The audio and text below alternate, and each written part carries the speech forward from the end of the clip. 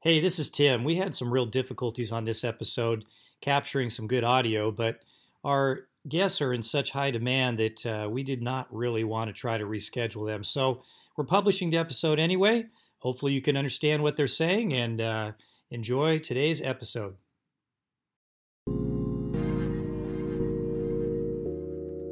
That is another tool that we have that just kind of helps. What strategy do I use? Well, let me, use these ready reference guides to help. It's not yearly. It's not monthly. It's daily. We're talking, Tim, daily 5. And now it's time for another edulicious episode of the Bedley Brothers Podcast, bringing you what's current and what works in education. Here are your hosts, Scott and Tim Bedley.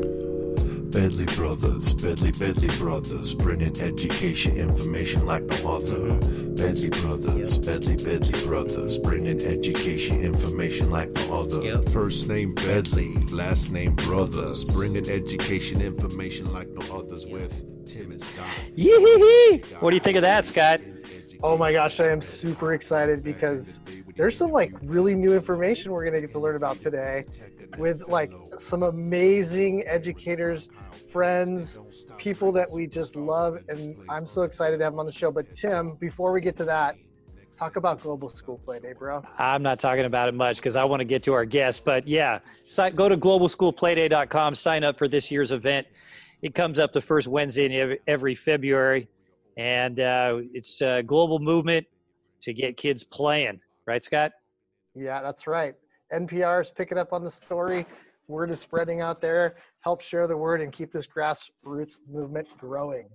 All right. Without further ado, we have two education gods with us today. Right, Scott? Absolutely. Iconic class. Is that the word I'm looking for? Stop it. We have Gail Boucher with us on the show today. She has written some of the most popular books in education, The Daily 5, Daily Cafe. And she is now joined by another edu-awesome person, Allie Bainey. And she has written the second edition of The Daily Cafe, co-authored that with Gail. And evidently, they were just in Canada, in Newfoundland, and they got to be on the radio up there. Is that right, ladies? Hey. Well, I went. Ellie was home working, I think. But, I did and went up and presented at the Newfoundland's first literacy conference that they put on. And one of the teachers, Flora, had emailed the radio show and said, "Gail's coming and you've just got to have her on." And so we went on and spoke on the radio, and we were asking the people afterwards, "Now, how do you know Flora?" And he goes, "I don't. She was just very persistent." And when you realize I needed to have you on. And so I just came away with that thinking, as educators, we are persistent, and there's times we need to be. And she was, and I've learned a lot from her. And we have a lot of Canadians here that follow you guys. Yeah, we heard that rumor somewhere. I'm not sure. Hey, so one of the things that Tim and I have always loved about Daily 5 and Daily Cafe is, to me, and I tell this to every teacher that I talk to about, is it's helped me know my students better than I've ever known them with regards to their ability to read and write, and the time it frees up for me to work with students is incredible.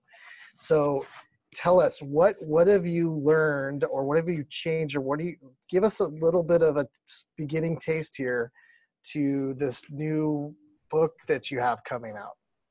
Well, thank you for this opportunity. And yeah, so Daily 5 is, what are the students doing? And that has been out there. And that really, I think, revolutionized for us personally how we were able to move to Cafe, and that is, how do you work with students one-on-one? Because if you want to work with students, the rest of the kids have to be doing something. And that's where Daily 5 comes in. And that is, they're engaged in authentic reading and writing tasks. And so then in 2009, the cafe book came out, and that is, what is the teacher doing? How are we teaching? How are we teaching whole group, small group, one-on-one, and how do we manage all of the paper that comes in, and how do you manage assessing and having that assessment inform your instruction? And then how do you keep track of your teaching and what the students are doing and learning? And that's where Cafe has lived. And then the last 10 years, we've learned more. I mean, think of all of us. Where were we 10 years ago? I can hardly remember. Tim, where were you? We're not going to talk about that now. Scott, you've moved a few times. You have a new school you're at this year. I'm at a new school. I was not a father at the time, so a lot has changed in 10 years. Yes. And Allie, a lot has changed for you. In fact, you are at your son's soccer game. Is it soccer? Soccer practice, yes. In the car. I have this stereotypical, I'm soccer mom right now, sitting in the car. But 10 years ago, I was in the kindergarten classroom, and I was figuring out cafe with my kindergarten students. And you're right, Gail, when you say it's really about having that. It's what's the teacher doing, and it's that knowing your students and really getting to know them. Daily 5 made it so that we had so much more time as a teacher to be able to really spend with students. And so then it was kind of like, how do we make the best use of that time? And Cafe solved that. It really did. And over the years, we've made some changes. And I think what we want to put out for you and anyone who's listening is, I think if we were to really just synthesize this down to one nugget, if we could, of what the second edition of Cafe is all about, we could do that, Allie. We could, and I think we would say it's about knowing your student. It's about teaching the students that you have in front of you, and really focusing on, once we know our students, then we can determine what it is they need to be taught, where they need to be taught, and how they need to be taught. But it really goes down to that individual child. Is that what you would say, Gail? That's exactly what I was going to say. And it sounds so simple, and it sounds like, oh, isn't that what we talk about anyway? But the difference is, I think our first edition and most of education still is, we think about the settings. We think, okay, I'm going to teach whole group, I'm going to teach small group, and I'm going to teach one-on-one, and I'm going to schedule that all out. And this is just a pivot, a shift, but it's critical, because in this book, what we're talking about is we figure out what the student needs, and then we figure out the setting. Because we're not just putting kids in small groups just to put kids in small groups. We're not just doing a whole group with whatever, and we're not just doing one-on-one. We're saying, okay, if this child needs comprehension and they need to check for understanding, where is it the best setting for them to learn that? And then once they've learned it, where is it that we're going to transfer? Because as John Hattie always says, the number one thing is kids have to be able to transfer the learning from one situation to the next. And if we can start with the student, what they need, teach them that, and then move into transfer in all different settings, that's truly what the second edition of Cafe really talks about.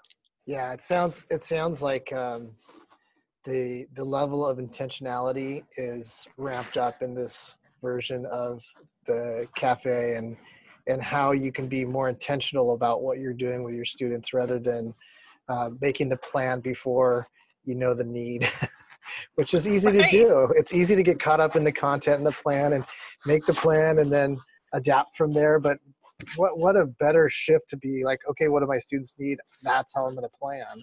And I love that. Well, and I think so many of our, as teachers, we have so many things that we have to teach our students. And so we're just looking at all that and we're like, okay, how am I going to get this all in? Okay, today I need 3 whole group lessons on on these 3 things, and I need this many small groups. And it's just trying to get all that content in. But what Cafe does is it lets us look and say, okay, who needs this content? And how are we best going to teach it? But yeah, I mean, it's very easy to do when you see all of that we are responsible for teaching. So Right. get us started, Gail or Allie, get us started with what is the book asking us as teachers to do? I mean, you're not talking about obviously just giving the kids some sort of a pre-test or something. It's like, pass out the pre-test, everybody take this test. Okay, now I'm going to put you into the groups based on your results. But, give us a little bit more of an idea. What is this going to look like in the classroom? How is the teacher going to actually get to know their kids and thereby know how to teach them better? Great question. The first thing we really talk about is how to assess, and how to assess with whatever assessments teachers have. They use that assessment, then they also layer on the Cafe menu of, you're hearing your students, you can figure out what they're good at, and that's the number one thing. Where are they coming from? What are they showing you that they can do? And then what is the next step for them? If we call it 2 in 2. In the next 2 weeks, what would 2 strategies be that would really make a difference for the student? And we're going to help identify those 2 strategies with them. So we're going to assess, use whatever assessment they have. But we also have the Cafe menu, which is skills and strategies that help teachers say, what am I going to teach? Or if I'm looking at the student in this assessment, we can now come up with a bit of a plan or look to say, okay, this is what most readers need, these strategies. So let's choose 1 or 2 of those to help a student out. And in the second edition, we were really took the Ready reference guides from the first edition, and we've revised and added to them. So now we have on that Ready reference guide for each strategy, if these are the things you're seeing, this might be a good strategy for your student. Or at the end, it could say, here's a partnering strategy. So if they have, went through with a strategy and they're getting ready to layer on a new strategy, they can use those Ready reference guides to help them. And I think that is another tool that we have that just kind of helps. What strategy do I use? Well, let me, use these Ready reference guides to help. Is there anything you can recall right now from the Ready reference guide to give our listeners an idea of what types of things they would see there?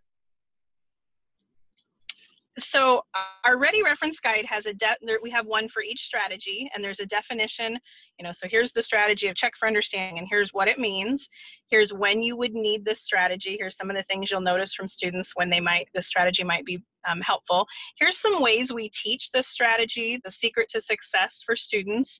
And then we go into, there's some instructional pivots. So if you're teaching this strategy using this language and it's not working, here's some suggestions for different instructional, shifts that could help. And then, at the very end, it's like, here's some partnering strategies. So after they've, used that strategy, then we can say, okay, here might be the next steps for this child. Gail, did I leave anything out of that? There's a lot on that. That paper is so full.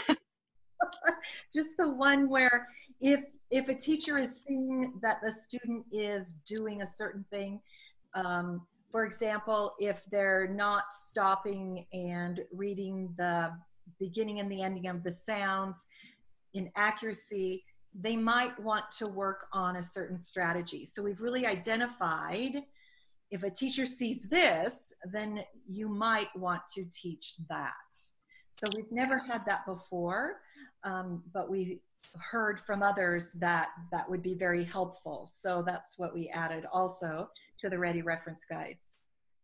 I mean, I love this. It's like, look for these things to diagnose, and then here's the kind of like the next step for you. And if that step doesn't work, correct me if I'm hearing this wrong, but if that step doesn't work, here's maybe some other things you can try. And it's all right there. Right. That's exactly right. And it's all on one page. It's kind of a one pager. Here's the other thing that we are really wanting. It's not a cookbook. It's not a scripted program. It really keeps that professional thought there for teachers. It's really a scaffold for teachers. It's just a reminder. Okay, remember, you already know some of this. Try this area too. So we wanted people to really feel like they're being supported, but also that we're being very professional with them. Yeah. I mean, to me, it sounds like a wonderful navigation system to help you younger teachers, veteran teachers navigate some of these things where you're like, you want to desperately make a difference for that child, but like you can't have all the strategies in your head, and to have that resource to fall back onto. So when you're like, oh gosh, did I try it? What else can I do to reach that child to get them to be reading? It just sounds like just an awesome resource for sure. Well, you said something too there, Scott, that really prompted us to be really clear about some of the aspects of this, because we can't keep everything in our head. And I think when we really started to say, let's back off from the idea that we have to have a certain way that we're teaching whole group, and a certain way that we're teaching small group, and a certain way that we're teaching one-on-one. Good teaching is good teaching. So our instruction protocol really works off of this behavioralist look at how we're teaching, and we're borrowing that same framework of how we're teaching, and we're using it throughout the whole day. So we're not having to remember and learn something new every time we're meeting with a student. It's like, okay, I'm meeting one-on-one. How do I confer one-on-one with a student? Oh, you're teaching the same way that you would teach small group or whole group. So we're really excited to be just more explicit about that. Now you just said something that triggered something in my head. So I want to follow up on that. You said behavioralist. Do you consider yourself to be a behavioralist when it comes to instruction, when it comes to teaching, or are you more constructivist? Are you a mix? Where are you on that spectrum? Well, that's a good point. In our instruction protocol of teaching really leans into the behavioralist, meaning we're going to identify what's to be taught and we're going to teach it. And then we're going to check to see if the kids have it, and then we're looking for transfer. So when we're teaching skills and strategies, then we are moving towards the behavioralist piece. But we're identifying what those strategies are, and we're identifying them with the students. We're asking them, what do you know about yourself? And what do you think is going to be your next step? Allie, what do you consider yourself? Are you more behavioralist, or are you more like constructivist? What's your approach? I feel like, Gail and I, we did a lot of work on this instruction protocol, and it really does follow that behavioralist view, because we are, I don't even know how to explain it in a better way than you did, Gail. I mean, it really is, that's what this instruction protocol, that's what it follows. And we're also we're constructivists. We're also, we're looking at all sorts of different theories of action, but our instruction protocol really does work off of, okay, if the child needs this, let's identify it, let's teach it, let's figure out another way to teach it. We're going to check in to make sure a student has it. We're going to get back in there and teach it again. What do you feel like are some of the biggest mistakes or misconceptions about instruction, about teaching writing, that are happening in elementary school classrooms today? Well, that will be the writing gurus. Scott, I want you to answer that. Yes, you got it. So the biggest problem that's happening in writing instruction is to me, it's the lack of intentionality about how we teach writing. I think what I see is it's a lot of disconnected pieces out of context. And especially without audience being like a top priority in teaching writing. Gosh, man, when I need to write an email to a friend, I don't really care if there's errors and edits and things like that.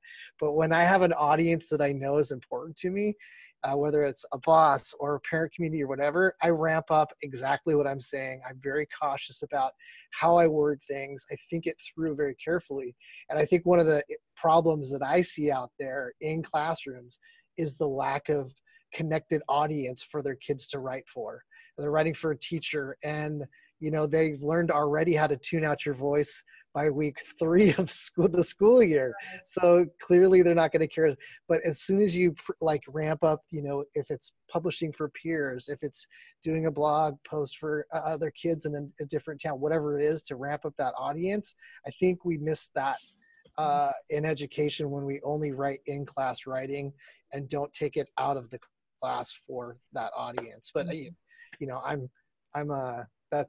I'm far from an expert in that. Well, I think you bring up a really good point about that too, and that is, as teachers, we all think of ourselves as reading teachers. We're all readers. As writing teachers, we don't think of ourselves as writers. And so to convey that and to then come in with courage and to come in with a background we need to be able to take any student to become a proficient writer, I think we need much more professional development on that area. Allie? I would agree with that. And I think a lot of the schools that I work in, when I say, what do you use? What's your curriculum for writing? What do you use to teach writing? They're like, oh, we don't really have one. And that kind of goes along with both what Scott and Gail are saying. I think there needs to be more intentionality. Okay, how are you teaching this? What are you teaching? And it needs to not be I don't want to say, it's not an afterthought by any means, but I feel like so often we have time for our reading instruction or our phonics instruction and our math block and then writing is like, okay, where does that fit in? And how do we have time for that? Oh, I've got this chunk of time. And that's not always the case, but I would say in quite a few schools, it's kind of like, what do you use for writing? And they're not sure. And so, and it is all part of the puzzle, and it needs to be more. They're using the hamburger paragraph. That's what they're using. Yes, exactly. Absolutely. And when you look out the world, there's a lot of hamburger paragraph. No, there's not. There's not a lot of 5-paragraph essay. And no one writes like that. There was no answer text for writing like that. No writer who's been published writes that way. Yet that's what we're teaching. It's true. So there is a total disconnect. I don't know. When I read J.K. Rowling, I'm thinking it's a lot of hamburger paragraphs. The closest thing to hamburger paragraphs is a history textbook. That's the closest thing to hamburger. With no boys. We're not all going to be history paragraph writers. Right. Well, my 2 cents is, and oh my gosh, I think writing is the reason I'm asking this question is I think it's the hardest thing to teach. It really is hard to teach. But I think that there's 2 things. I would challenge you on that too. Oh, what do you think is the hardest to teach? All of it. Oh, that's true. Teaching is just hard, period. But yes. I think 2 things that I am trying to do is balance between kind of a free write opportunity for kids so they get to do a lot of writing and just practice the skill. We give them lots of opportunity to read and just practice reading. But, sometimes I think as teachers, it's like, here's your writing assignment, and you have to do this exact thing that I'm asking you to do, instead of just giving an opportunity to write, which I know that the Daily 5 is all about that. And then the other side of the swing of the pendulum, the other direction is, I think that we don't ask kids to be critical thinkers often enough and analyze their own writing and mainly the writing of their peers and give feedback to their peers and do a little bit of peer critique and conferencing with each other and really dig into some writing and say, what do you like about this? What would you change about this? And get some really good, sparks flying in your room with some critical thinking about writing. We just write and we just throw it, put a little star on it and move on, which is good sometimes, right? I mean, we just want to have the kids practice writing, but I think we need that other side too, having both sides of the coin of writing. Are you talking about having a balance in education, Tim? A balance. That's crazy talk. are you thinking? So you guys have a new book coming out, is that right? Yes, the Cafe second edition. Too. Yes, it is. It's going to be great. We also introduced a new word called instructional pivots. Ooh, nice. like And when is the book coming out that we've been talking about here today? November 20th is the official drop date. Oh, so this show is going to be very timely. It's coming out just in time for the big release. Okay. Just that's really close to my 50th birthday. Tim. Whoa! You know what you could get for me, Tim? A copy of the Daily Cafe, second edition. I want it. Oh, that's a done deal, Scott. Thank you, bro. All right. Well, and Scott, you don't look a day over 48. I don't know why. Well, thank you. Yeah. Okay. It's because of the plumpness of my face. Oh, give me a break. You look like a kid. Okay. So we're going to switch gears with you right now. Things have gotten a little out of hand. I think we already did shift gears. Yeah. or lost the gear altogether. So we're going to play a little game with both of you today. We understand that you're both Seattle Seahawks fans. Is that right? Well, I am. Okay. Yeah. Oh, dear. Oh, gosh. So, Scott, why don't you tell our audience who Gail and Allie will be competing for today in our little Seahawks trivia? Well, it's called Throw That Gail Mary Seahawks. That's the name of our game. I was going to skip that part.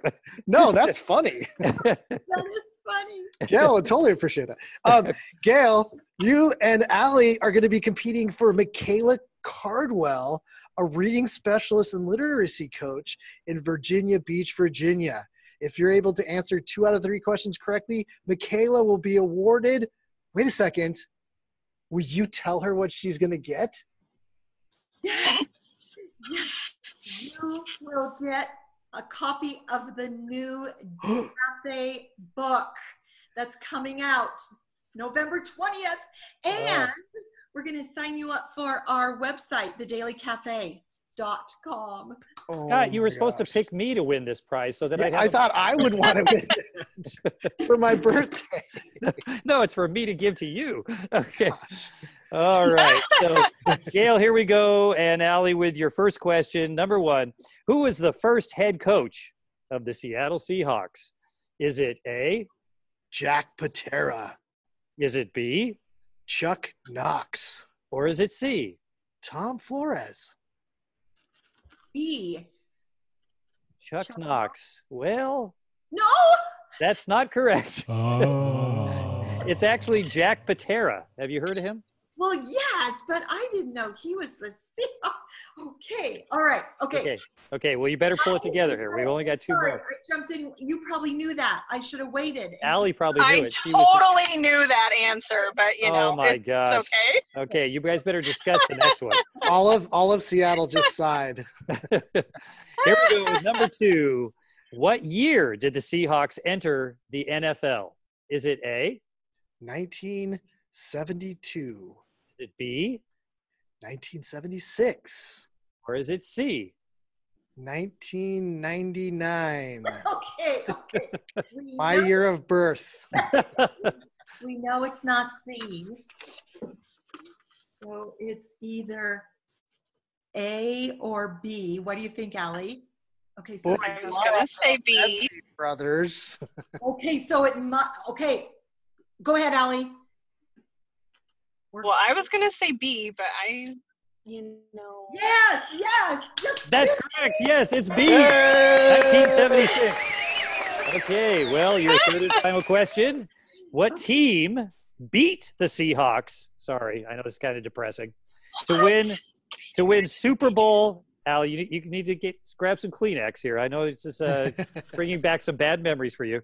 To beat the Seahawks to win Super Bowl 40. Is it A? The New England Patriots. Is it B? The Baltimore Ravens. Or is it C? The Pittsburgh Steelers. Allie? They're conferring. Nathan in the car. Conferring. You know what? I'm conferring with Nathan. I'm phoning a friend. Phone a friend. Well, that's allowed. He That's just allowed. said the Ravens were good back then, is what he said to me. I really think you're going to see through all the bad answers. You really will see through all the bad answers. So is it the New England Patriots, the okay. Baltimore Ravens, or the Pittsburgh Steelers? We will see the answers. I think you'll soon one of see them. the correct answer. C. C, is that your final answer? If Scott says so. Yes, Well, that is. They are called the Pittsburgh Steelers. So, yeah, that's correct.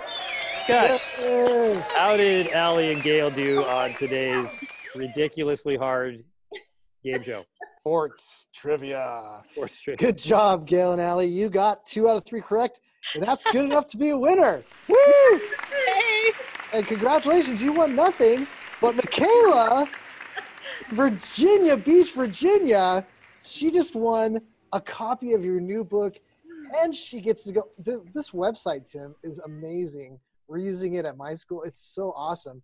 A subscription to the Daily Cafe website. This is awesome. Yay. So, Allie and Gail. Allie, why don't you get us started? Tell people how to subscribe, how to find the book. thedailycafe.com, and there's a sign in at the top where you can subscribe to be a member, and we get a tip of the week every Friday comes to your inbox. So part of that, you'll get to see all of we have about 4 articles that come out each week and a tip, and there's some professional development opportunities on and all sorts of good stuff. So that would be the place I would say to go first. And then Gail, is there something you would suggest? Right, Stenhouse.com. Stenhouse is our publisher, and you can go there right now and pre-order the book, and then you'll be one of the first to get it. So Stenhouse.com has the books that are coming. They're not done yet. They're not here yet, but we're pretty excited. You can connect with you on @thedailycafe on Twitter, as well as you're on Instagram too, right? Yes, and Facebook. And Facebook with tips and great hints and all kinds of good stuff. Thank you. Excellent. So thank you so much, ladies, for coming on the show with us today. And we had a lot of fun. I don't know if our audience learned anything, but, I mean, with all our jokes in there and the goofing around, but I'm sure they learned some stuff from you guys. It's fun, and that's the other thing they need to know. If they think they're fun, that was good too. We need that. Absolutely. All right. Thank you, brothers, for having us on. Thank you. Thank you so much, as always. And if anyone has an opportunity to go to Stitcher or iTunes, any place like that where the Bedley Brothers is found, and write us a review, we'd greatly appreciate that. And thank you so much for listening, everyone. But mostly thanks for listening, Mom and Dad. We love you, Mom and Dad. Try to think about the best show you had. I kind of liked it when you brought on your dad. National Teacher of the Year. That was cool. Bedley Brothers. 2013. 2000 every teen. Getting her done. Big Ron here. Getting her done. Think I might change my name to Ron Bedley, so I could be one of those Bedley brothers. Yeah. Bedley Brothers, Bedley Brothers, bringing education, information like no other. Bedley Brothers, Bedley Brothers.